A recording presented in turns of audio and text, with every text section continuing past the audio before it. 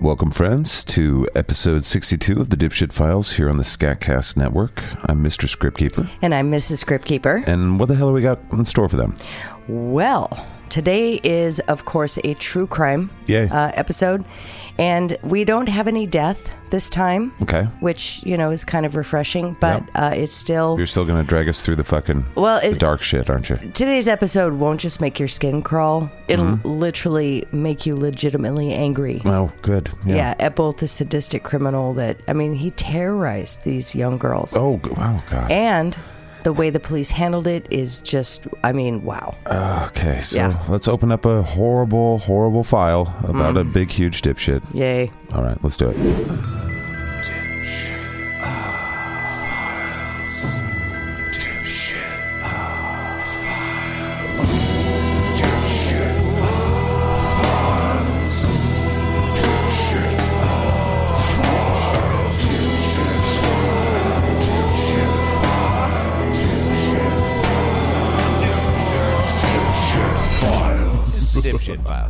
On the morning of April 9th, 2003, a woman named Terry Carncross was carrying out the normal morning activities for her job at a recycling center in the small town of Manlius, New York, which is near Syracuse, when the phone rang at her desk.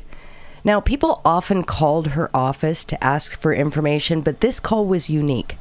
The voice on the other end of the line, which belonged to a girl named Veronica, told Terry that her sister Ellen had called her from this number just a few minutes earlier and that she'd been missing for months.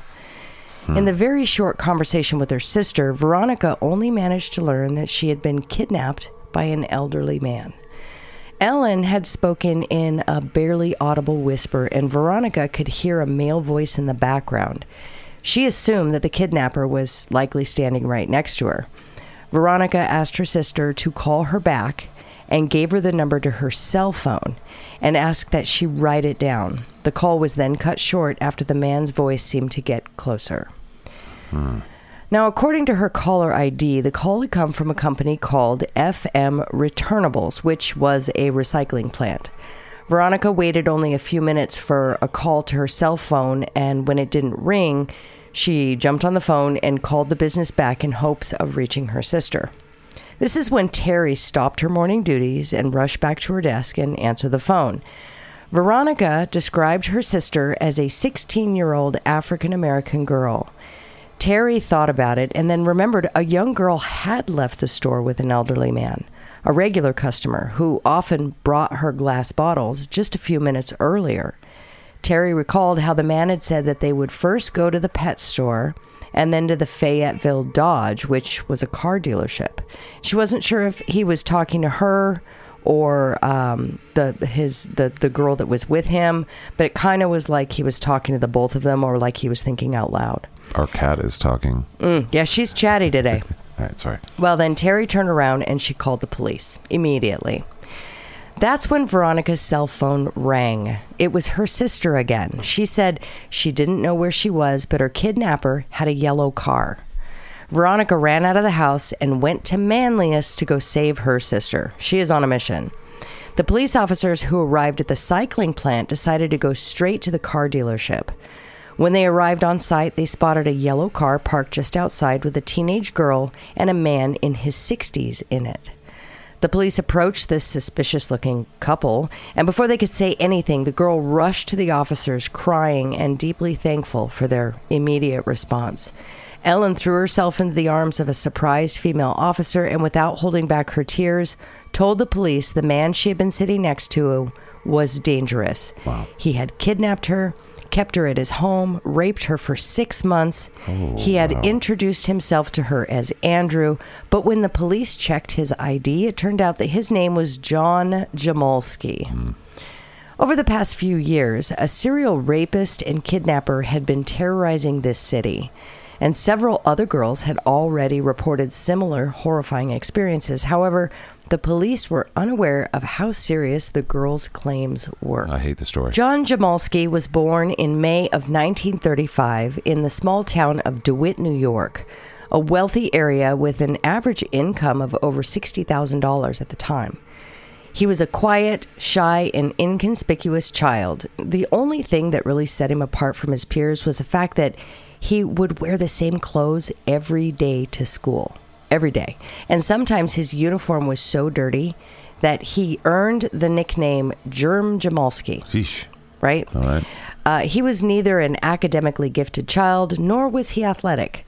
And after graduating high school in 1955, he followed in his father's footsteps and studied to be a watchmaker before he would go on and join the army. Huh. Now, according to John, during this period of his life, he had been a real, quote, man's man. He had at least 10 girlfriends and was the most popular guy on the military base. Yeah, I'll leave it to you to decide whether or not to believe this story. But in 1959, he married a school teacher named Dorothy, and they would go on to have 3 sons, Paul, Eric, and Brian. All man's men. During his marriage, John worked as a baseball coach, he worked as a store clerk, and he also worked as a carpenter. Despite the fact that their family was doing well financially, he was extremely stingy with his money. So much so that he would go to the local library and he asked the librarians to cut coupons out of magazines and hold them for him. Whoa, nice. Okay. So he had librarians working for him. Nice. He collected all sorts of garbage, like newspapers, tin cans, and glass bottles. He had actually amassed a collection of about 13,000 glass bottles. Why? I don't know. He'd drive around the city every night looking for new items for his collection. Now, he wasn't forced to collect these due to poverty. This was something he really just seemed to enjoy. It was baseball cards. Yeah, it was collection, you know. He's like, that's a ball jar. That's really good there. Right. That's a high quality jar. It was a hobby of sorts. I mean, he certainly had enough money already. His parents had left him a very good fortune.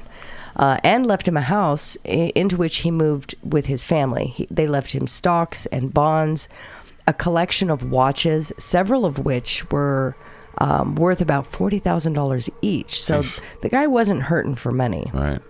Now, John wasn't ignorant to economics, nor was he fiscally irresponsible. And having sold his watch collection, he took the money he earned, and invested in real estate in California. Now, according to some estimates, Jamalski was actually a millionaire. He told his sons about his childhood as they were growing up and his adolescence and stuff, but he often embellished the details heavily. For example, he told his sons that he was extremely popular in school and he played all of the sports. All the sports. He at the same time. Many girlfriends. However, all the girlfriends at the same time. He never did share his nickname with his sons, Germ Jamalski. Jeremy Germs. Yeah, they never heard that. So then in the early 80s, he was actually arrested for breaking and entering. Okay, so if this doesn't send up red flags, listen to this. It was an all-around weird situation. So he was driving around the neighborhood as usual, looking for recyclables and papers and all that. And he noticed that the lights were off in one of the houses. I mean, it caught his attention. It was dark. So he pulled up to the house randomly, got out of his car, and went to the mailbox where, at that time, they used to put the occupant's name on the mailbox. They actually had like the last name of the person. Right. Now, memorizing the name on the mailbox, he went to the supermarket and looked them up in the telephone book. He then turned around with their phone number, which was listed right there in the telephone book, and he dialed the number. And when no one answered, he decided to leave his car in the parking lot of the grocery store and walk back to the house. He crept around the perimeter of this house until he found an open, unlocked window. And as he was about to climb into the window, the owner, who was actually home at the time, was alerted to the strange scraping sounds coming from the back of the house. When they went to investigate, they found John attempting to climb through the window, and of course they called the police. The police arrived and arrested him, but his motive for climbing through the window was never clear. He just kind of beat around the bush about why. And he ended up blaming them for leaving their window unlocked. Nice. But of course I came in. It was right. open. It was just, they should lock their window. Yeah. But the one thing that sticks out is his level of preparation for this. This was very interesting. And this will become more clear as we get deeper into our story. Now, another interesting fact is that in 1984, John found himself a girlfriend. So all the girlfriends. Well, he was married though. Oh fuck, that's right. So he does have all the girlfriends. So the thing was, did his wife agree to this arrangement? I don't. Abso-fucking-lutely not. She did not. But none of that mattered to John. He invited a 16-year-old girl named Debbie, yikes, to move into his house. His wife, of course, continually protested, at least at first. And one of his sons... Hell no, we won't go. Hell. Right. Sorry. No way. So, and one of his sons, likely the youngest, because the rest, they'd already moved out of the house. They were already mincemen and they approved. He actually beat the shit out of his dad and gave him a black eye for, one, having a relationship outside of his marriage, Okay. 2, breaking his mom's heart, and 3, doing it all with a girl his fucking age. I feel like that guy's the man's man, to be honest. Yuck. Not a dude. Yuck. Well, not the dad. The right, kid. right, Like, the kid. Right. I know. Well, he beat his dad up. Yeah. Well, sometimes it has to be. Well, John. If you have the means. No, I'm just kidding. John, he never hid the fact that he was having an affair with an underage girl. Everyone in his family thought it was crazy and completely off-putting. Yeah. God. Okay, so that was the weird thing. As I'm going through these articles and looking at stuff, the 80s were awful. Yeah. People were like, it's of cocaine. off-putting. She's 16 and he's, what, 40-something? Yeah. It's off-putting. What was that movie, It's like Blue fucking Lagoon or some shit? illegal. Where you're like, isn't that kid like 12? Yeah. Yeah. And everybody was like, oh yeah, but it's for Yeah, art. but it's like, but she's 12. She's 9. Brooke Shields is 14 years old right now, and there's nips here going on. I know. Does anybody Why else was feel like this if not- somebody should go to jail? Right. Yeah. Okay, so... Cocaine, folks. Cocaine. 1980s will never Jesus. come around again, I hope. Well, at the end of the day, John's family would do their best to pretend nothing was going on. You know, that's the best they could do is like, yeah, don't watch this man Just look do over here. awful Don't look things with a over there. child. Yeah, wow. His kid was right. Well, it seems they found it easier just to ignore many things. Debbie would eventually pack up and leave John and his household. But in 1988, John's wife, Dorothy, she developed cancer and would eventually become bedridden, where she would spend the next 11 years of her life. Oh, boy. John stated that this is when he began to plan for kidnapping. It was all because his poor cancer-riddled, bedridden wife could no longer put out. Yikes. Seriously. Wow. John stated that he just had to adapt. He went out. Never heard of jerking off, huh? Well, Sorry. he had to adapt, and so he adapted towards kidnapping. So he went out and bought himself an entirely new wardrobe, changed his hairstyle It's my kidnapping shoes. Well, he changed his life. He knew he was going to have to go out and find someone new, so he changed his wardrobe. He changed his hairstyle to something longer and a little more trendy. Changed the way he spoke to include more slang. Hello there, young people. Radical. John did everything he could to make himself appear younger. He was determined to find himself a child lover again, Jeez. but this time in such a way that no one would know about it. Wow, okay. Hooray. He didn't like all that scrutiny. He's like, I can't have sex with kids? Come on. He's like, stop judging me. I don't like the judgment. You're judging me.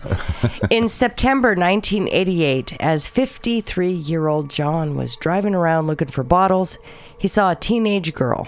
He rolled down the window and struck up a conversation. Depeche Mode was playing in his car, and he looked and spoke like he was younger. So when he offered to give her a ride, she agreed. Her name was Amy, and she was a 14-year-old indigenous girl. When she got into his car, he sped off to his mother's house, Okay. and locked her in a small shed that housed pumping equipment, like the water pump. There was no light, there was no heat. He took several Viagras. Oh, goddamn. I know, undressed Amy and raped her. And he did this every day for 6 months.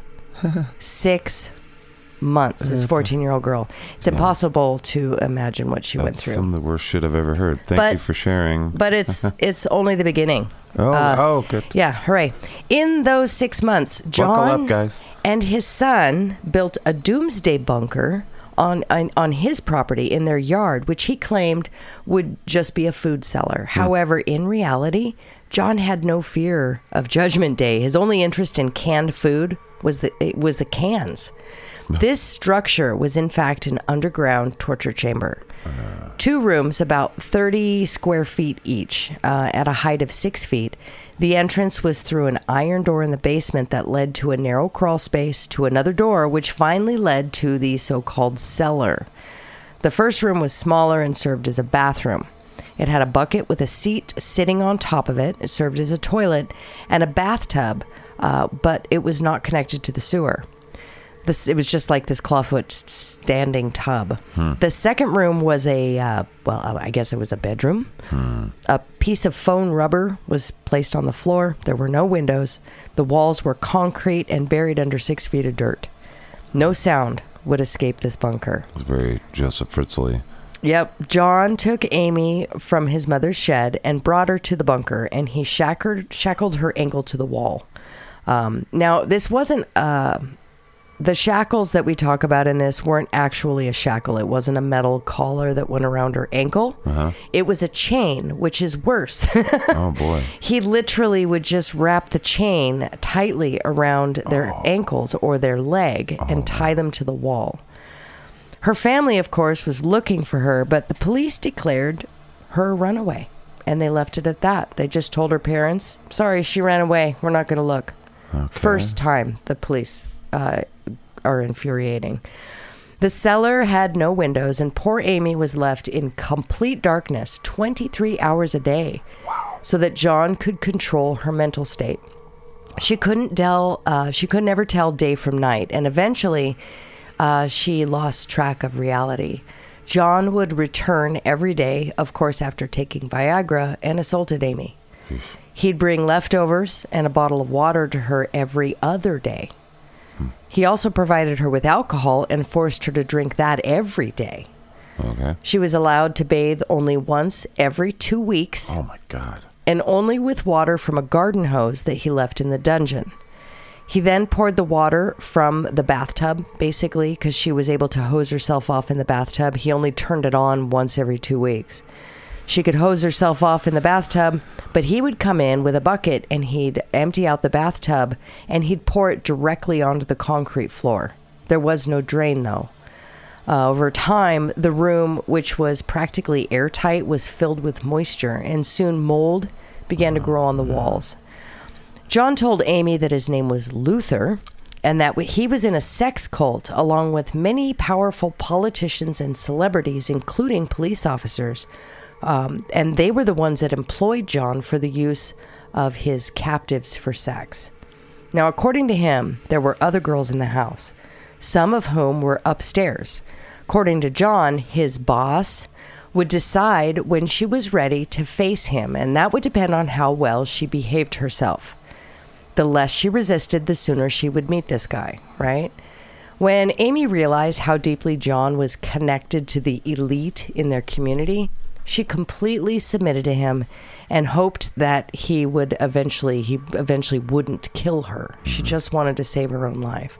Wow. Strangely, John demanded that she keep a diary and write down every moment of her life. Weird. When she brushed her teeth, when she took a bath, and every single time he assaulted her. He wanted all the details written in her own writing. Really weird. That is very weird. Days passed, which merged into weeks and then months. Sometimes he would bring her small gifts, almost as if like he thought they were in a relationship. He gave her candy and flowers, and he'd bring her special snack things. After several months, John felt as if they were getting along well. So he decided to keep her longer, imagining soon that they would have a serious relationship and Amy would fall in love and take care of him for the rest of his days. Yep. Mm-hmm. During this time in captivity, Amy slept for 20 hours a day, not knowing whether it was day or night.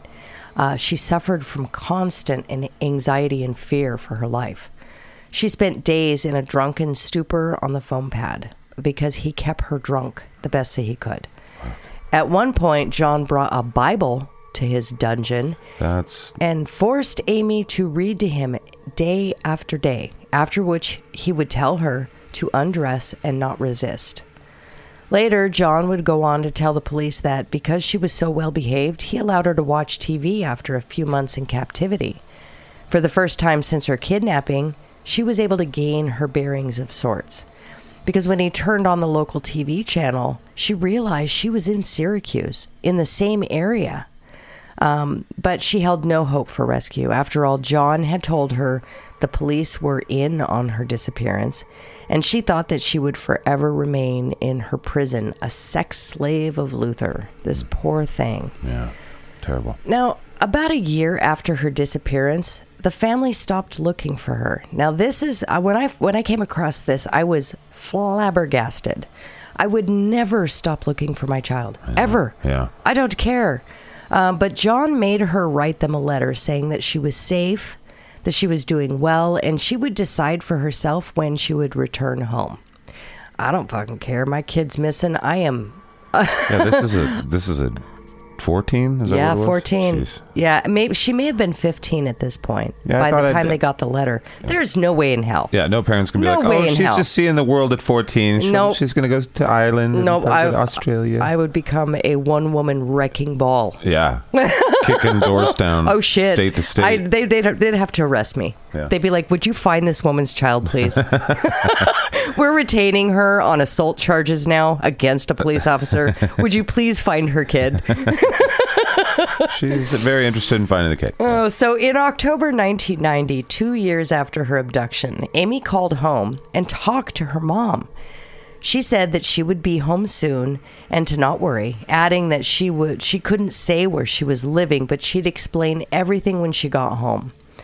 So when I read about this, my heart broke for Amy. I mean, after what John had told her about his connections and how they were involved, Amy likely felt hopeless about all of it. Yeah. In addition to his story about the cult that he belonged to, he also showed her pictures of her own house and her younger brother that he had taken on one of those random driving trips that he takes. What a sadistic fuck.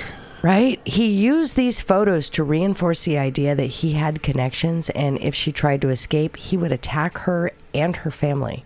He threatened to kill her brother.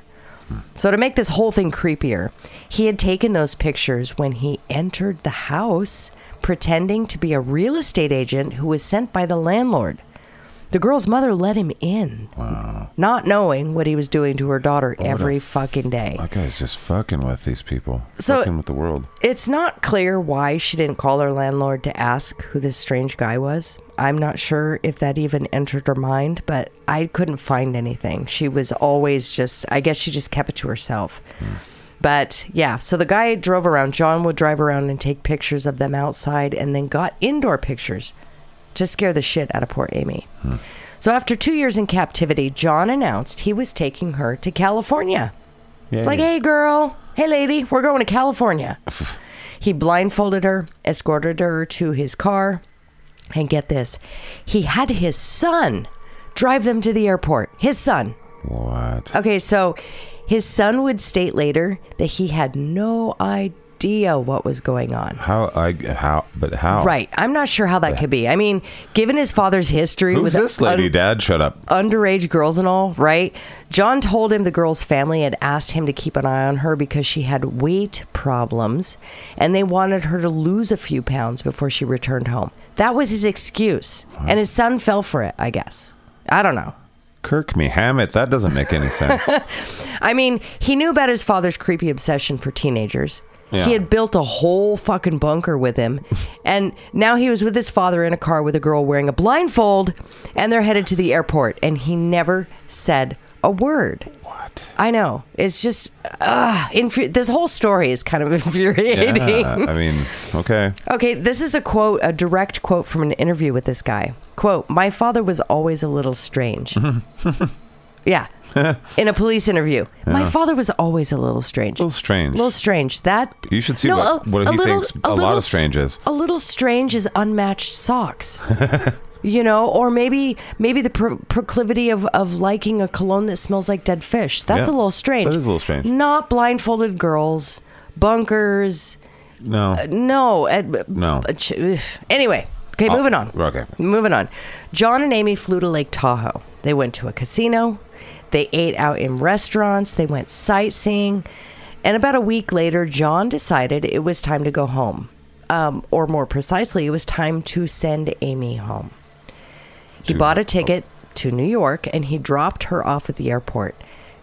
Okay, this poor thing. She doesn't know what's going on. It's been 2 fucking years. Yeah. He drops her off at the airport, gives her a plane ticket, and says, go home. She is afraid this whole trip that she's being followed, that she's being watched, afraid that somebody's going to kill her. Yeah. So she then gets on the plane. She did, as she was told. She flew back to Syracuse. It wasn't a trick like she thought. He didn't follow her or kidnap her again. He just let her go. What? When I first read... home. He did. He let her go home. Wow. So when I first read about this case, I thought they might have caught him after that, right? This is the most weird fucking... Okay. Oh, just wait. So by now, Amy's 16 years old. She didn't tell anybody about what had happened to her. She continued to pretend that she just ran away. That poor thing. And she lived with friends for almost 2 years. That poor thing. Now, her parents, they never believed her. But they were just happy to see her, Sure. and they were happy that she was safe. Living in a state of constant fear, Amy carried this terrible secret with her for another 13 years before she actually spoke about it. So, okay, what about John? Why wouldn't people believe her? It's like, go look in the basement. Oh, she didn't know where it was, though. She didn't know who this guy was, really. Yeah, okay. All right. No, not at all. And she was afraid that the police were in on it. This and all is that stuff. allegedly his first victim. Now, I say allegedly. We'll get to that. Okay, so what about John, right? Well, John stopped doing anything illegal for a bit. Essentially, he lied low. His mother had passed away shortly after Amy's release. She was found at her home without heat or food. Literally, no heat, no food. The coroner stated that she died of natural causes, but why was there no heat or food? I mean, how could John, as her son, allow her to reach such a state in her own house? Right. So I actually began to wonder, there's no proof of this, but I did begin to wonder if she could have been another victim of John's. Maybe she found out what he did to Amy, because he took Amy to her shed. That's right. And how would she not know? Initial crime scene, really, huh? Yes. Amy stayed in that shed until the bunker was done. You can't build a bunker overnight. Oh, God. She's just in her garden fucking watering some daisies. Hearing a screaming girl, yeah, right? And then like, I'm going to get my other little watery thing. She goes in there and it's like, I'm going to just close. I don't know. Right. I don't know. I don't know how she didn't know. My son is a strange guy. I don't know why. Yeah, he's always been a little strange. Weird. Jeez. Anyway, in May of 95, John was driving around the neighborhood and noticed 14-year-old Barbara walking near a park. Just like Amy, Barbara had a darker complexion and black hair. It seems John's developing a pattern here. He told Barbara that she could earn a little extra money by delivering a package for him. It wouldn't take any more than an hour at most, but she would just have to go down to and get the package from the basement of his house. And she fell for it. Upon entering the basement... That's like a Saw movie. I know. This is real shit, though. Yeah. So upon entering the basement, John tackled her, restrained her arms, and shackled her leg to the wall. The iron door was slammed shut, and she found herself in a pitch-black room, deafeningly silent, and it scared the shit out of her. I bet. She began to scream, tearing at the chain in a vain attempt to remove it, convinced that Matthew, as he had called himself, was going to kill her.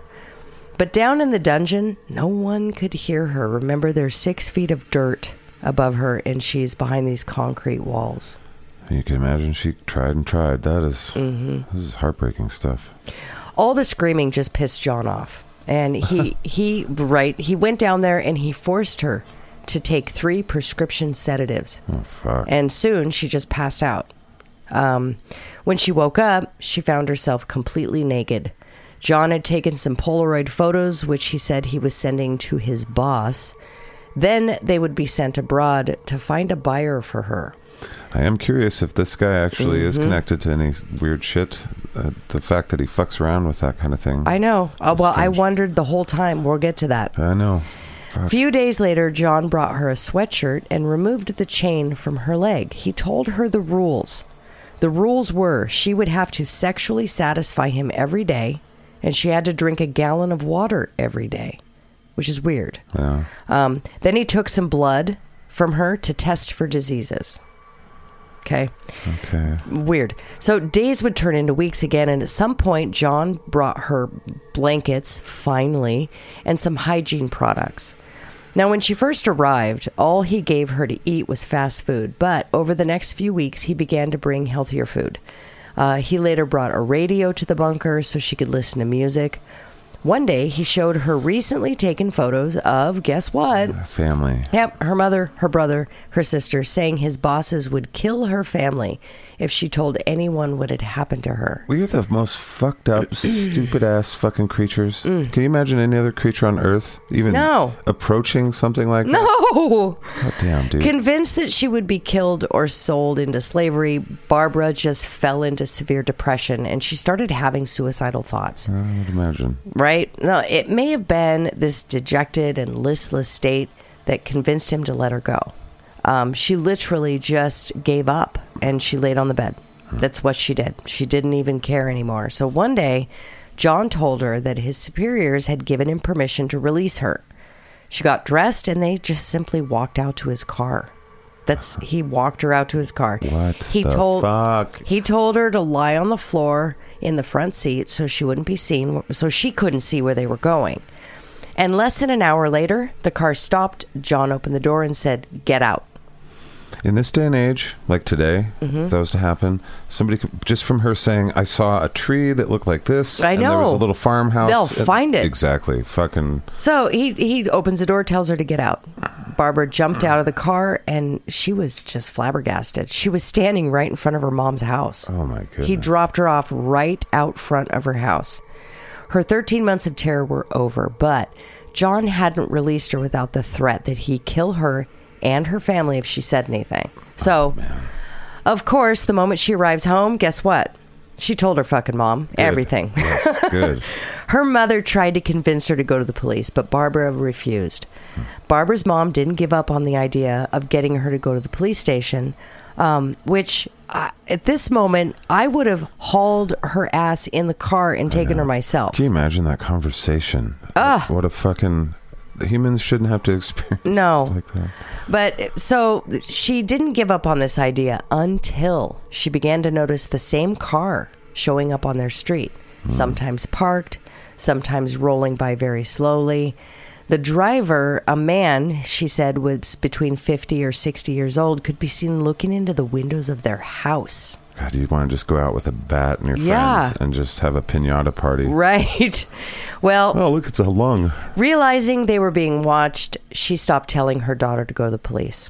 And Barbara kept this awful secret of the dungeon also. John found his next victim August of 1997.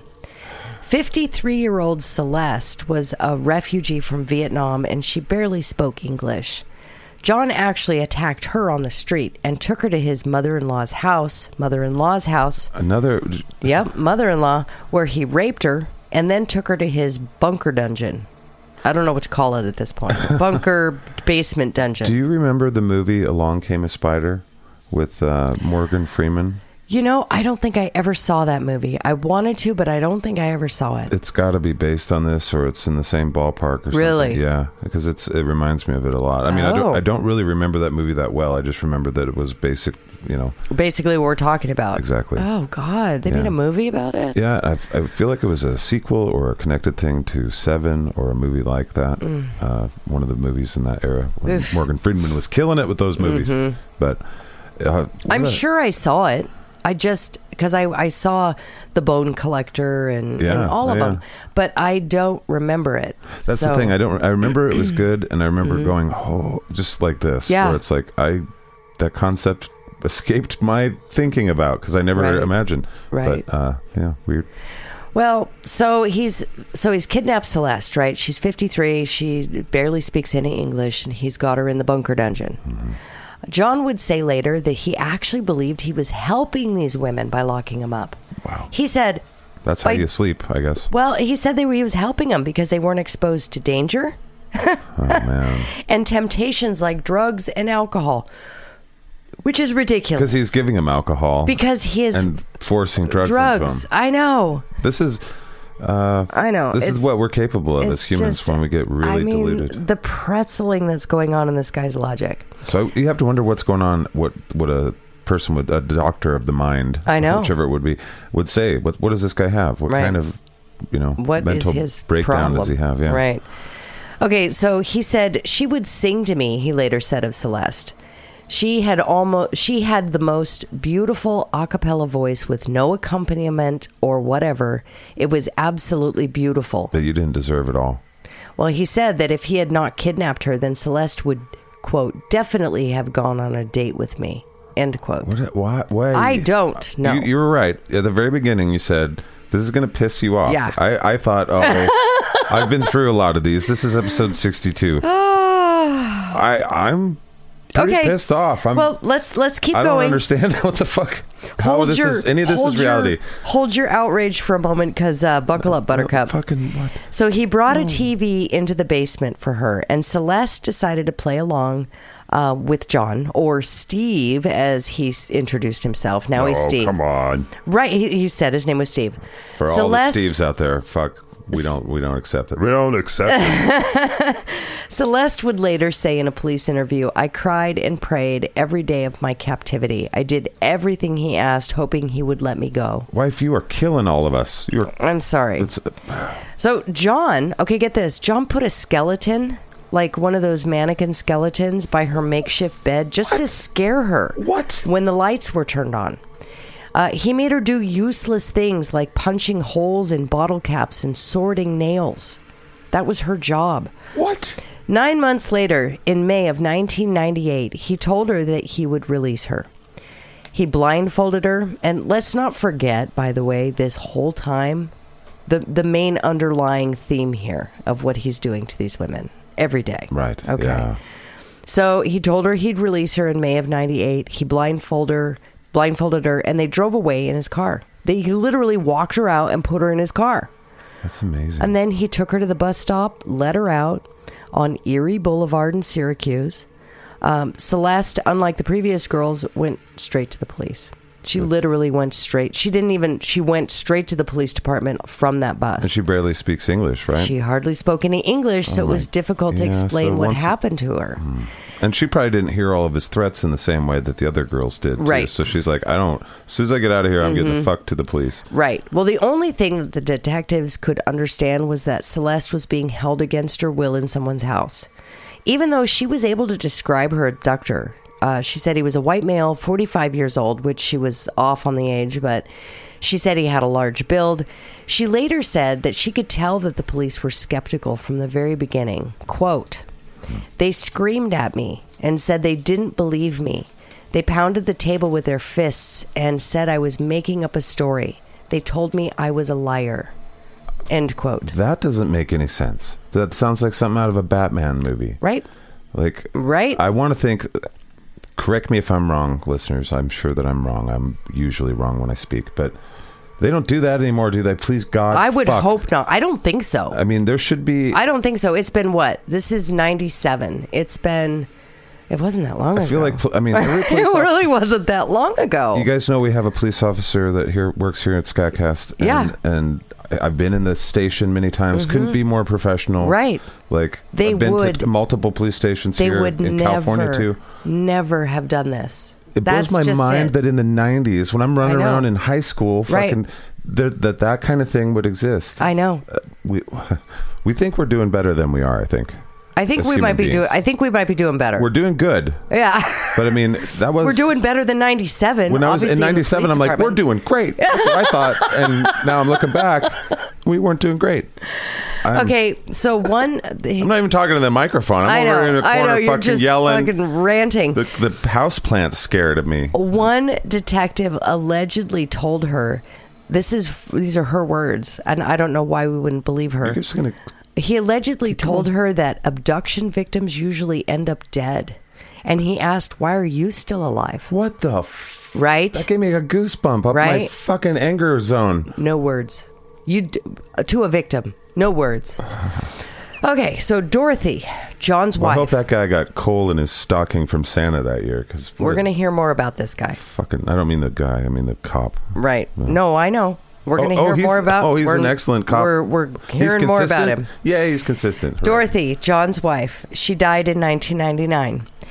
Now, John said it was very difficult for him, and he suffered terribly. I feel terrible for him. But it was at this time that he delved even deeper into what he called his hobby, right?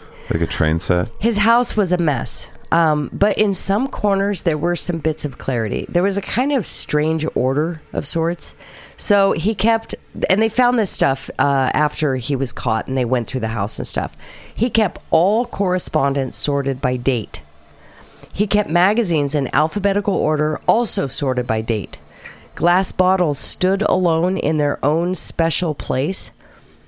He had like a whole section of his house. They were all organized by color and height. Like a little museum. Right. In the crazy guy's fucking house. So his yard, on the other hand, was so neglected that the neighbors began to complain to the authorities. That is like Along Came a Spider. I think he was a collector. Like he was collecting. Oh, was he? I don't know. Well, that's the theme here. And he even alluded to it in interviews that he wanted one of each. Come on. Right. Okay, so I think maybe if the Long Came a Spider was a collector, that may have been what this movie, or that they may have based the movie on this case. I think that is, because that is what. Right. Yeah. Wow. Okay, so all right, back to the yard. The neighbors are complaining, right? This is an upscale neighborhood that he's living in. All this makes... John's answer to this complaint was an 8-foot fence around his house. He just installed a big fence so they didn't have to look at it. Now, what happened behind that fence would remain hidden for many, many years. On May 11th, 2001, moving on, he captured Denise, a 26-year-old white mother of 2. Not missing out on the chance to add a white woman to his collection, he said. He grabbed her while she was on her way to meet a friend on the same street where he had attacked his first victim, Amy. Her resistance and the bad weather made it difficult, but somehow he managed to get her in the car. Now, this time he had to physically restrain this woman. Her ethnicity wasn't the only reason John chose her, though. Quote, "As I drove by," he later told reporters, "I just saw her and she was my wife when my wife was 26. And then I found out she was 26 at the time. It was ironical." End quote. Don't use an Angus term when you can't. Ironical. I'll punch a motherfucker guy like. So once in the dungeon, Denise was not about to succumb to his imprisonment. She came up with a plan to attack John. But she also had no idea what was waiting for her on the other side of that metal door. And she couldn't open it even if she did know what was on the other side. There's no room for comedy in this one whatsoever, but I know she's about to summon Karen powers. And God bless it, there's only a few times when those powers are useful. Well, John had thought of everything after entering the cellar. He locked the door behind him with a combination lock, so it would be impossible to get out without knowing the code. And killing him would be pointless, because she would certainly die then, right? While her concrete cage, while there, she began to study the graffiti on the walls in that short, tiny window where he would turn the lights on for her. She began looking at the walls, finding several women's names and realizing it had been done by other girls. How fucking terrifying, right? Would that be? So from time to time, she heard muffled screams and cries and couldn't figure out where they were coming from. Now, what she didn't know were that the screams were likely not real. I say likely because there is a chance that they were. But the police never found another dungeon. So she would have had to have been in the room with the girls. So what they had assumed was that John was blasting recordings, which they did find in video form. Recordings of the previous girls screaming for help, and also from movies. He had pulled some audio from movies, and he used these to scare these women. Can you imagine being his parents? Oh, God. And being like, yeah, he's a little strange. He likes He likes to terrorize the other kids. Good Lord. With terrifying things. Well, we're proud of him. He's doing good. John told Denise that he was working for powerful people who would never go to jail even if she was rescued. He even showed her a police badge and told her that there was no one to help her. Denise, in desperation, began beating the walls with her hands, and she beat them until they bled. However, her resistance would actually pay off. John had grown exhausted of her constant tirade. Karen. Yes, never resting. It's almost as if she never slept. All she did was scream and beat the walls. Fuck yeah. And he released her after less than 2 months. Nice. Right. On one July night, he went into the bunker and told her that she could go home. He made her put on a hoodie backward and lifted the hood over her face so she couldn't see anything. Now, she assumed he was taking her out to kill her. This was her walk at the very end of her life. But he's been terrorizing her for 2 months, so I wouldn't imagine she'd want to trust him. I would have trust mindset. Issues too. Yeah. But he didn't. After fidgeting, he had basically tied her hands, and after fidgeting, trying to get out of her restraints for 20 minutes in the car, John would untie her hands and told her to get out. She found herself in front of her mother's house in Bridgeport. Denise and her family reported the kidnapping and rape to the Onondaga County Sheriff's Office, and Detective Jack Schmidt was put in charge of the case. Now, Jack was only 27 years old, but he carried himself like he'd already seen it all. Well, I'm a baseball player. I hurt his knee. Would have gone. Well, but when he took Denise's testimony, he was blown away. 2 months of daily violence, a concrete dungeon, little food and water. He just couldn't believe it. What? Denise, however, described her captor in extreme detail. White male, 45 to 50 years old, with gray hair and a birthmark on his forehead. She also remembered that he drove a Mercury Comet, saying it was a 1974 model. But the car she described was not found in the database, which, according to the police, discredited her entire story. The thing is, they didn't think to expand their search to a model of a model maybe another year, like 1975, 1976. They only look for 1974 because that's what she said. Well, you didn't nail it, so... They didn't expand their search. It's ridiculous. That means that the bruises on your face are probably from, squirrels. Well, I mean, it's not always easy to tell the exact year of a vehicle unless you have a background in cars, which Denise did not. My dad did that. My dad is the guy that could do that better than anybody, and he studied that shit every day.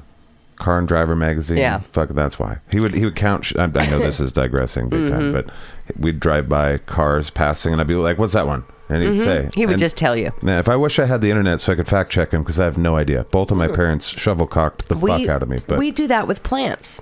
Yeah. You do that with me with plants. But I can't fucking check you. Oh. Well, I guess I can now with the phone. You can. Yeah. Real super simple. I don't want it. I'm lazy. You can Google image that shit now. I can't spell any of those things. It makes it very frustrating for me. All right. Okay. So she didn't have a background in cars, right? Additionally, the police department had no idea. This police department had no idea about Celeste's case because she'd gone to the police in another county. And this was prior to counties sharing case information and prior to the internet.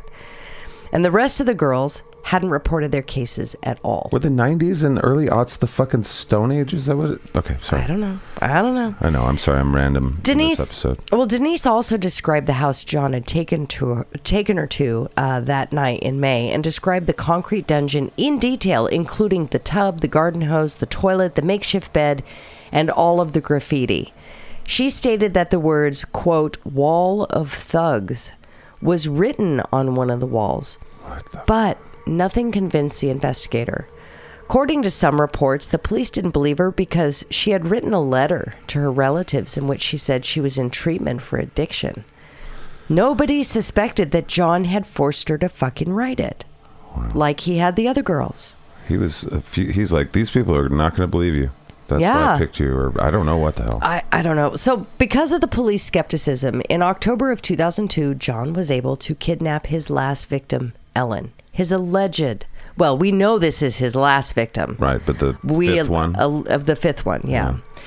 Now, he did it the same way, driving up to her in his car. He told her that his name was Andrew and that she could make a lot of money if she modeled for a nude photo shoot. Okay, so at first she refused, but he went on to explain that he was in the business of selling photographs of naked women to people overseas. God, you ladies are just swimming through shark fucking waters all the time. Good Lord. Huh? Well, it wouldn't be long of him encouraging her, and Ellen would end up in the bunker. In the first week, she was eating crackers and drinking Kool-Aid. John would often burst into the room unannounced and then leave without any explanation at all hours. So she couldn't even assume to know what would happen next. Well, that's torture. Yep.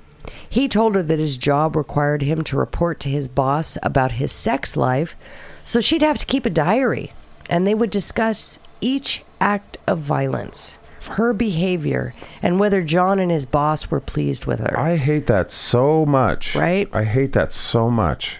Well, the only way, quote, the only way to get out was to behave yourself, end quote. I hate this so much, wife. I know. God damn it. John photographed her naked and showed her pictures of the other girls. Now, here's where things begin to shift a bit, though.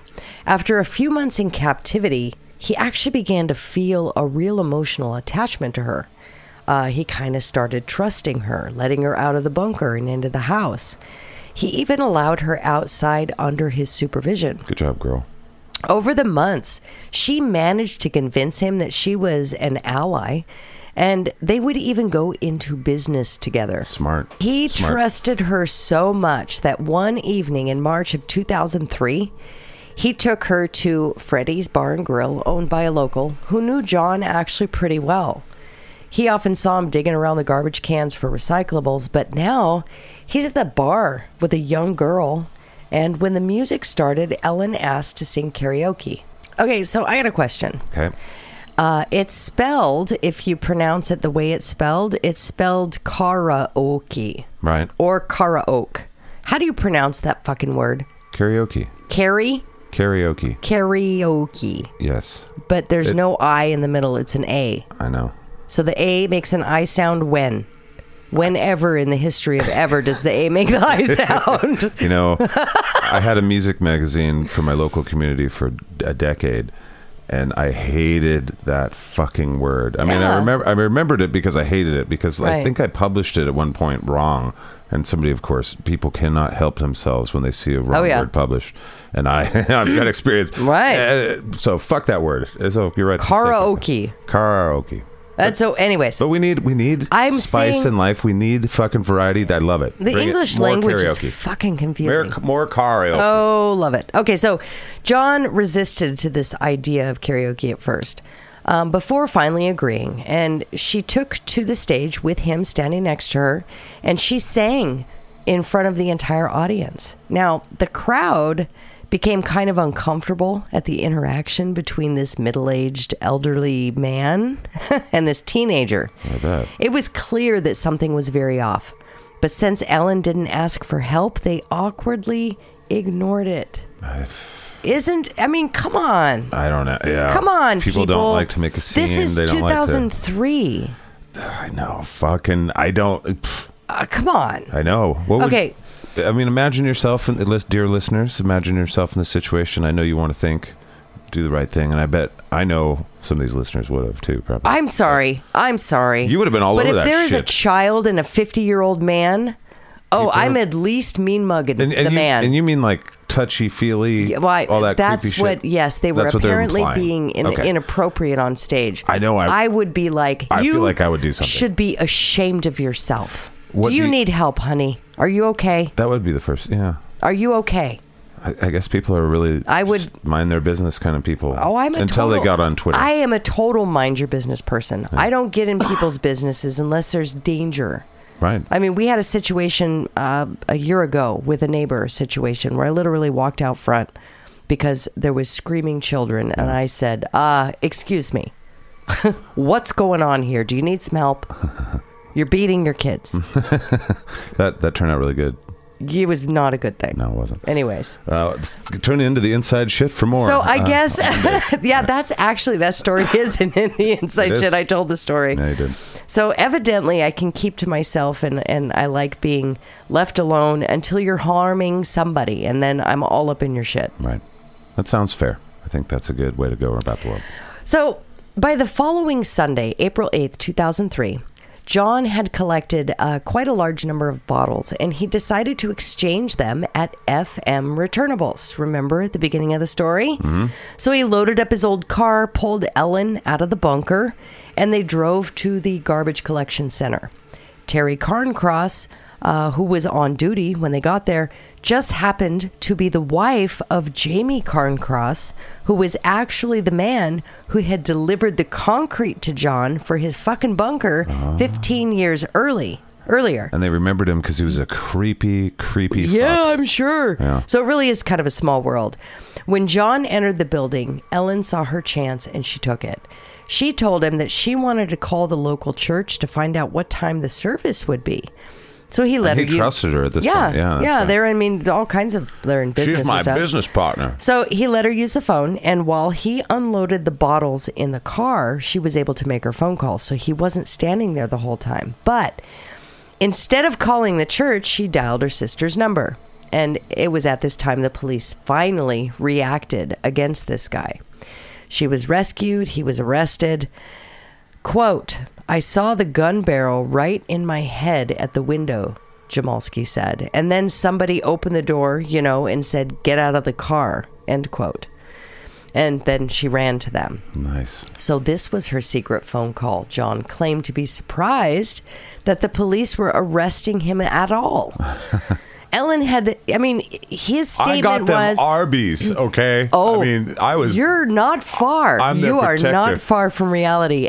His excuse was Ellen had lived with him for several months. He said that he met her in Syracuse and she willingly went with him. Quote, is this a problem that I'm so much older than her?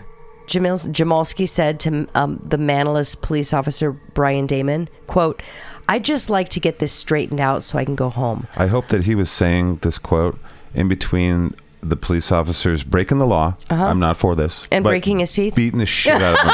Like making that statement between punches. Just, is this weird that I like little kids? Like I'm so much older than her. Is that straight? Why are you hitting me? A further quote, I'd just like to get this straightened out so I can go home. I'd like to be with her tonight if possible. Oh, I want to throw up. God damn the story. We're also planning on going to my 50th high school reunion together, he told Officer Damon. Let me finish. Okay. I can't wait, he says. Everyone's going to be like, wow, John, look at you two. That's great, end quote. Okay, now, go ahead, rant. I didn't have a rant. I forget how old this girl is. At this point, she's 15, I think. No. Maybe she's 16. Holy shit. Yeah. Right?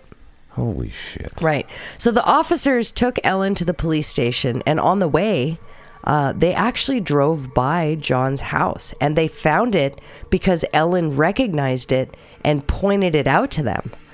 The police, without a warrant, broke into the house and found the dungeon. Now, when I was reading about this, I'm like, shit, don't do that because all that evidence is going to be thrown out of court. But because they had probable cause to believe that there were other women being held there, used basically the sound, and they thought that there were other women there. Right. They used playing those stupid fucking tapes that he had. Right. They used that as a form of, I guess, like an excuse to break in. Whatever, yeah. Whatever it takes.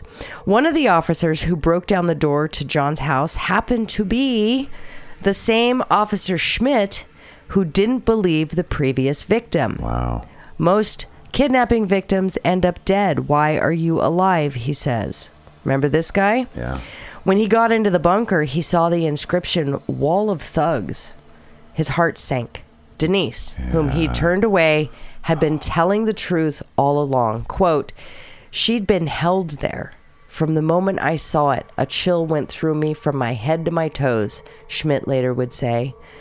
Quote, I knew it was all true. I'm telling you, the whole damn nightmare that Denise told me months before, from beginning to end, flashed before my eyes in a second. A single 40-watt light bulb hung from the ceiling. How could someone stand spending so much time there? There was garbage everywhere, potato chip bags, a plastic water bottle, old rags. Some of the walls were damaged, like they'd been beaten with a hammer, and they were stained. Probably from Denise's fists. Blood, yeah. The police searched the entire house. On a bookshelf in the hallway, this is heart-wrenching. In the hallway leading to the master bedroom, an officer found an empty sugar box containing a small piece of paper that read, "My name is Amy. Help me. I've been kidnapped." Oh, wow. Jamalski had filmed his victims and their pleas for help. In these videos, they would turn to his imaginary bosses in the police force, begging them for mercy, to release them from the dungeon. In some of the recordings, he danced with them. He played sports with one of the girls. There were about 50 films in all, many, many diaries, and boxes of photographs that were seized as evidence. The windows of the basement were the entrance to the bunker, and they were covered with bars. There were locks and bolts on every single door of the house, including the closets. Everything was evidence. The police found, among other things, a box of envelopes that, he would use for letters. It was assumed that Jamalski actually sent photographs of his captives around the world, but the police didn't find any addresses, no address books or anything like that. Forensic experts also found lists of other missing girls. However, it's not known why they were of interest to him. Because he knows other pieces of shit, too. Right. There's a lot to this story that it's left to the imagination, and there's a lot of assumption that goes into it. Of shit too. But goddamn, there's got to be more to this. Yeah. But nothing's ever been said. Nothing ever come out.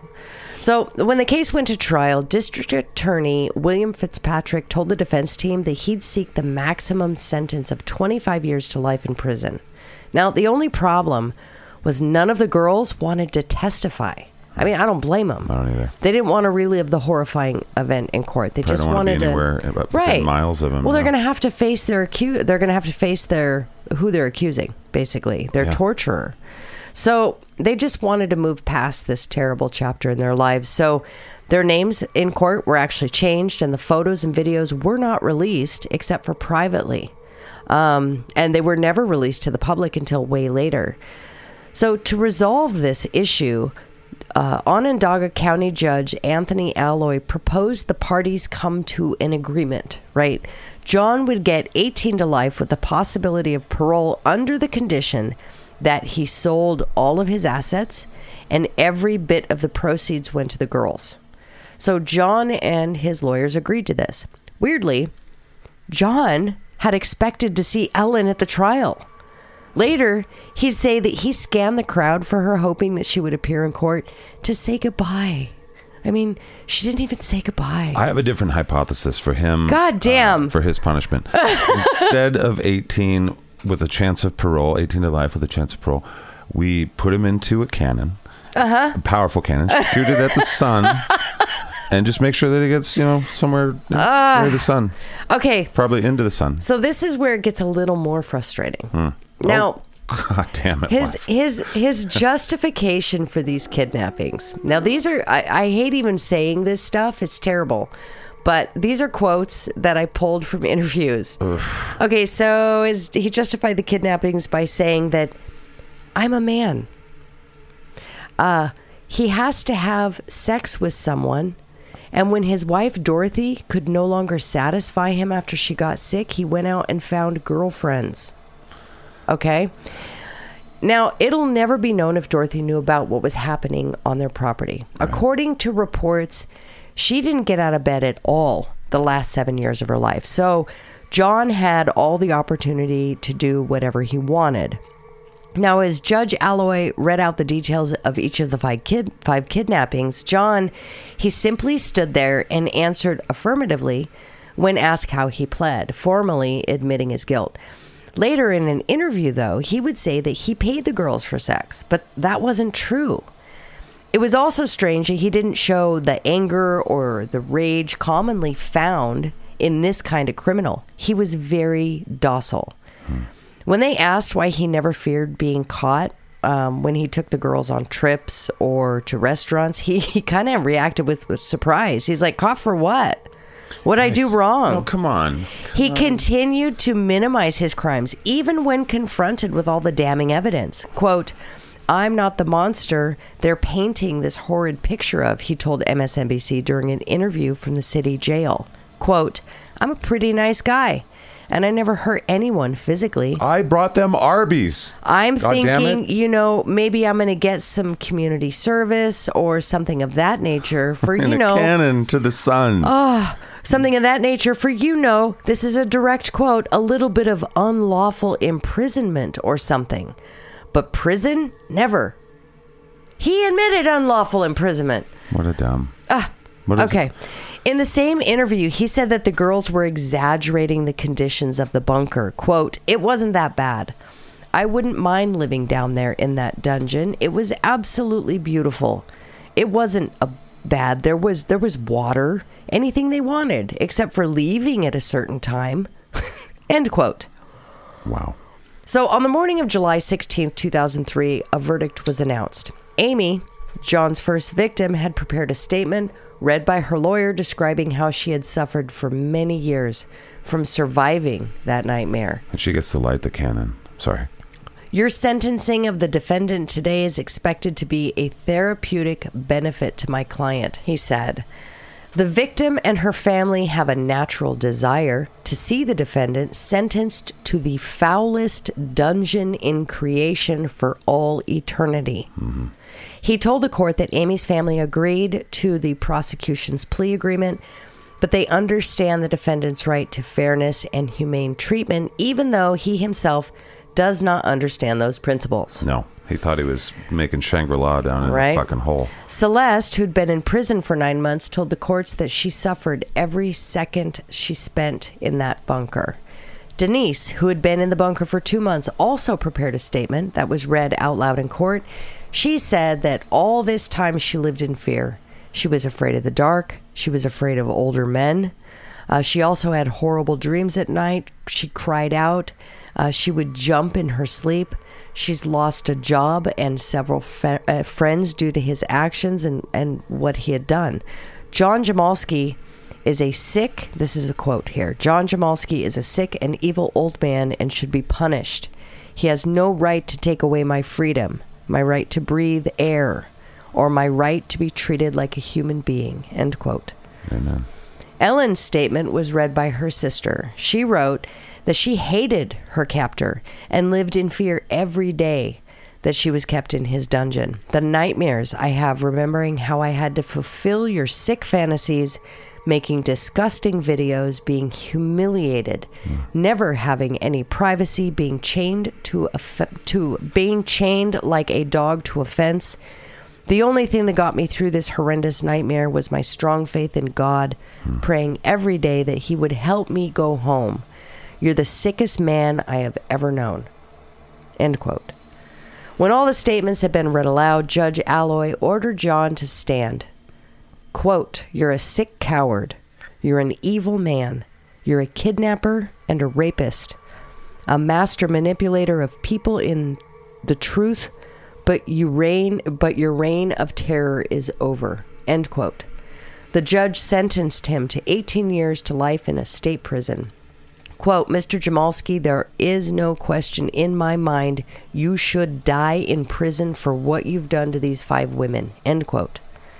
John was asked if he had anything to say. He cleared his throat and spoke in a trembling voice. Quote, I'm just truly sorry for what I did.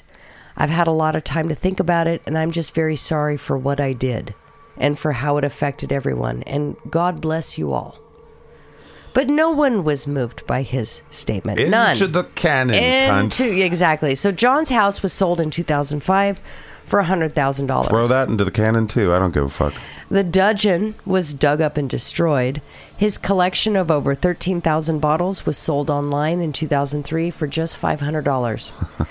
It was bought by a collector from Pennsylvania who considered it a good deal. Throw that into the cannon. John's shares and his other investments were liquidated.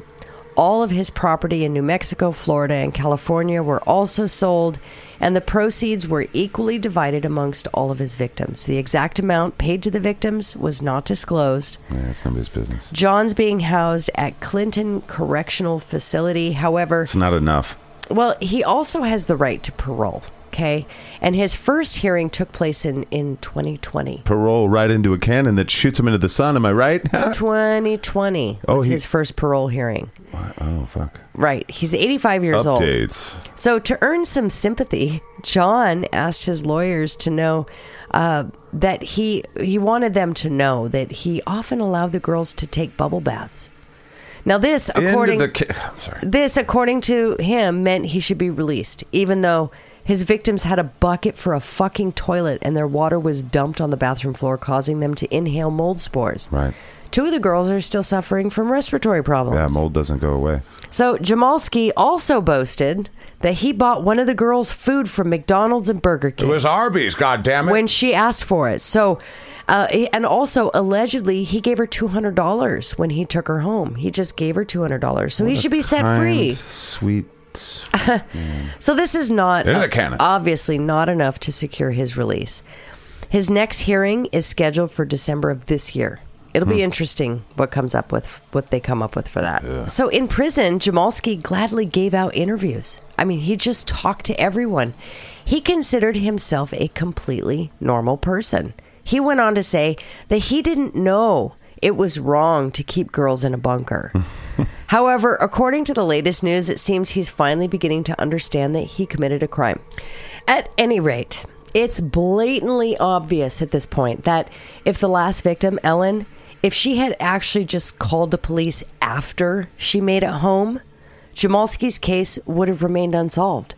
The police would certainly not have believed her. Mm-hmm. Ellen knew that if she called her sister, though, she would come to the rescue, and that's exactly what happened. It's also interesting that we still don't know the exact number of victims. Right. Now, yeah, there could have been the evidence they pulled shows that there were many more. Fuck. So, well, he had pictures of a lot of these people. Well, yeah, he did. And I don't know. It's all suppressed. It's all closed up. The case is done. I don't know. Imagine having to go through that shit. Right. If you're in law enforcement. Well, imagine being the police officer that made that flippant, stupid statement. You're going to have to live with that for the rest of your life. When you said, exactly, that's what I thought when... Quote, kidnapping victims are usually dead. Why are you still alive? Yeah. God damn. Can you imagine? If he's a conscious person with a conscience, that crushed him, I bet. I bet it did. There's nothing anybody could say to him that hurt him more than what he realized. What he did, he hurt himself. Yeah. He was part of something that should never have happened, and that's like, holy fuck. Well, if you were to, if you just go, for you listeners, look up John Jamalski, and if you are interested in seeing the interviews, there's a lot of them out there. There's interviews of John. He's a fucking, he's a nut. And then the police officers, there's interviews with them. And in fact, Denise is also interviewed later. She's in her, let's see, how old is she in these interviews? I think these interviews were like early 2000s, maybe mid 2000s. She's still suffering emotional damage from this, but she has done interviews. Yeah. So anyways. Fucking, I'm looking at him right now. What a fucking awful garbage. Awful. Yeah, you can see it in his dumb little eyes. So that's my story. Fuck, wife, man. I don't know if there was any way to prepare people for this. No, I know. I tried in the very first sentence. We don't need to go. We don't need a musical thing. Let's just keep talking. Holy shit. Right. So you've been in...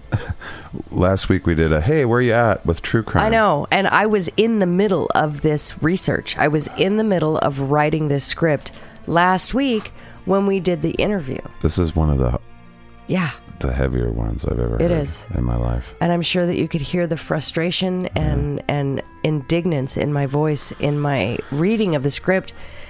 My anger and irritation poured into this script. Yeah. And I found this one so, I don't want to say easy to read. I'm talking about physically, because the story had me so infuriated that it's pretty much all I've thought about. So it just rolled, you know. The guy is still in prison. I hope he never gets paroled. December, you better bet your ass that I'm going to be keeping an eye on this in December. Oh, yeah. And I'm going to be looking it up because I hope they don't release him. Updates. I hope they don't release him. Fucking sun. Not like he can do much at this point. He's going to be released to nothing. I mean, he doesn't have a home. They sold everything. If he's released from prison, he doesn't have a wife. He doesn't have a mother. He has children. And, he's got 3 boys. So he would have to, I guess, live with them. I don't know. I don't know. They'd be super excited about that. But I couldn't imagine what these women would feel knowing that their attacker was released. No, You know what I mean? They're so they're so young. Most of them are so young and he's so much older. This all happened that at any point that he gets parole, they will still be here. Yeah. They'll still be alive. It's just awful. There should never be a chance on the earth that they ever cross each other's path in the supermarket or something. It's awful. Ever. Because this dipshit will walk up to him and say, "Hey, it's been a while." Oh, yeah. Remember the Arby's? Yeah, remember that? So remember the bubble bath the non-bubble bath that you got in the tub that dumped on the floor? Yeah. So my solution for this kind of situation, if somebody does get paroled, is that you let them out and they're free to do whatever they want. Right. But you let them out in the middle of the ocean. Without a life jacket. They can have a life jacket. They can have a little raft. Oh. Fucking in the middle of the Pacific Ocean. Yeah, but are you giving them an oar? Or a rudder? Or a sail? No, they can have I like the life jacket. I think that's a pretty good little buoy for a fucking shark snack. A little shark poop, pre-shark poop buoy. Are you giving him sunblock? How about lip balm? I don't know. You want to ask what the shark wants to taste like the most. Like, what's the tastiest thing you can put on a human shark? You're like, damn it, here's a boat and no lip balm for you. I think we should. But then, I mean, we let them out. They're free. They can fucking go up, down, left, right. They can go. They are north, south, east, west. Right. I never thought of that. Fucking, but they got a long way to go. They got to kind of earn it. It's not like in the Bay Area with Alcatraz where it's like it's pretty far to swim and it's cold and there might be some shit there. No, you probably won't live. This is like you're like out in the months. Release him out just off the coast of Maine, like about 30 miles off the coast of Maine. In the Atlantic Ocean. Yeah. That's even worse. I don't want to be in the I don't know.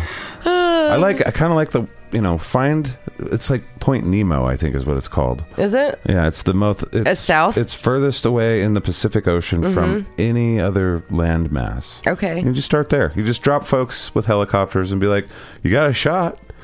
I hope you worked out." Are you putting them on land or are you putting them in the water? No, that's just all water. Oh. It's like I think the Pacific Ocean is like half of the planet. And it's all water. Okay. Some stupid number that I pulled out of my shovel-cocked ass. Okay. But yeah. That sounds good to me. I don't know. I'm going a little hard into this. Everybody's like, no. I'm down. No. Okay. I'm down. It's 2 for 2. God damn, I did the research on this. I didn't live it. I didn't go through it. I didn't experience it. All I did was read after the fact. Fuck. Well, it's so infuriating. I want to lighten it up a little bit because part of this, besides all of the things that were awful that we all recognize were awful, there's a movie called Saving Silverman that came out, I want to say... Saving Silverman? Came Not out, Sarah Silverman. Correct. Saving Silverman. Saving Silverman. Okay. It's a bit of a I don't know how many people knew about it, but it's kind of somebody's like doing a cartwheel right now because they know about it real well. Yes. Yeah. It's a Jack Black movie. Jack Black's in it, and man, I'm going to forget all the names because I'm not good. I think Timothy Zahn. I'm thinking about the fucking the author from Star Wars. I mix up names. He was like a famous guy at the time. Word bad today. Yeah, but this was it's a very funny movie. Okay. It's a silly premise, but it has and that's why I was saying Arby's all the time. I want Arby's Big Montana the whole time. I've been wanting to say, give me a Big Montana. It's from that movie, and it used to be a sandwich that they had. A Big Montana. Basically, this guy is in love with a girl who's bad for him. I'm going to fuck this up too, but and she's terrible for him. And okay, so friends, buckle up, listeners. Right. For those that are familiar with the movie, just take a deep breath. It's going to be fine. Well, it's all about a kidnapping. It's all about a kidnapping, and basically his friends, the friends of the guy that was in American Pie, the main guy, I can't remember anybody's names, the guy that stuck his dick in a pie. Okay. Anyway, I believe that's him. He is being saved by his friends, Jack Black included, and a couple other people. Okay. And they kidnap his girlfriend, Amanda Peet, I believe is her name. Okay. And she's a jerk. Oh. And I was in I had a girlfriend that kind of like her at the time. So my friends were like, watch this fucking movie. Oh. That kind of thing. Mm-hmm. Anyway, and she was a jerk, and they kidnapped her and pretended that she died so that he would move on and find some other girl and get happy and stuff. So they kidnapped her and then faked her death. Faked her death kind of thing. But in the meantime, there's this interaction. Like Jack Black goes in there wearing like a fucking, mascot outfit, like a bird. Okay. And he's giving her, and she's like, I want a Big Montana and I want curly fries. And da-da-da.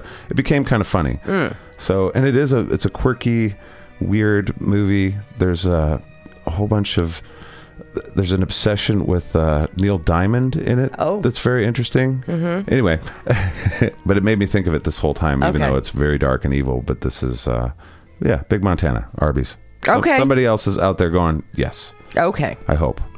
You're my people. I watched that movie with a couple of my friends on repeat, like a bunch of times. I don't know why. It was because of that. Okay. That period in my life. Because of the woman. And also because a bunch of stoners. Because of the woman. And weed. Yes. Okay. Because I could kind of relate. My friends were like, we might kidnap your girlfriend and save you, but it wasn't that. Right. They just fucking threatened it. But anyway, that's the show, I think. Yeah. Thank you so much for doing the research. Oh, yeah. I can't believe you. I mean, you need to wipe that off. We need some UFOs or blow some that fucking. Away. We need some more of those cool stories. Mom's birthday week. Yeah. Blow that away in honor of Nancy. There you go. Oh yeah, my mom. It's like her birthday. Yeah. It was a couple days ago. Yeah. Thank you for listening, you guys. We appreciate you here at the Dipshit Files and at SKATCAST. Mm-hmm. We love doing this every day. Yeah. It's been a blast. We've been doing it for over a year, and we're on season 2 with this show, and we're almost on season 2 with all our shows, basically. Right, just about. So we're going to keep doing it. Thank you guys, everyone at Patreon. You guys are fueling our ability to do this. Mm-hmm. It means so much. Even $1 a month, we all do cartwheels here. Yeah, it really does. Literally. Yeah, I mean, we're going to set up another thing because we get letters from you guys, or letters. We get smoke signals. Actually.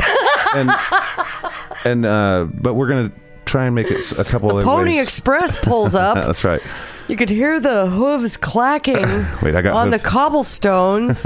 Wait. Yeah. Oh, there it is. Yep, see? Here comes the Pony Express with the listeners' letters. God damn it, dick. But we're gonna do something else to make it so the people that don't want to sign up on Patreon, that do want to support the show, we've got another thing in mind for you guys. Right. Because we get those messages all the time. Right. And so we're thinking I would like to address them. I mean, instead of being like, radio silence. Just Patreon. I know. A lot of people don't like that company, though. Yeah. And a lot of people don't like having their, they want to do something else. And we hear you, and there's been some good ideas, too, from you guys. There's all sorts of great podcasting, such a Wild West kind of thing. Mm-hmm. But anyway, thank you guys for listening. Thank you to everyone that helps us. Thank you to our trusted turd triad of Dawn and Chris and Bodie. Thank you to PJ and Minnie. Thank you to all ladies. of our admins, all of our team of internet folk. info@skatcast.com. You guys keep sending those things in to let us know what you think of the show and all of your ideas. Yeah. And as always, we'll talk at you in the future. And it'll seem like the present. Bye. Bye.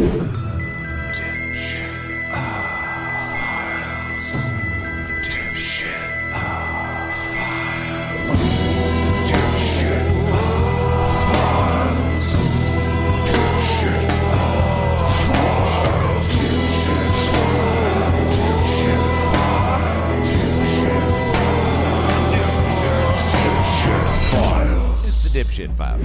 Bing bong, bing bong bong, bing bing bong, bing bing bong bong, bing bong bing, bing bong bing, bing bong bong.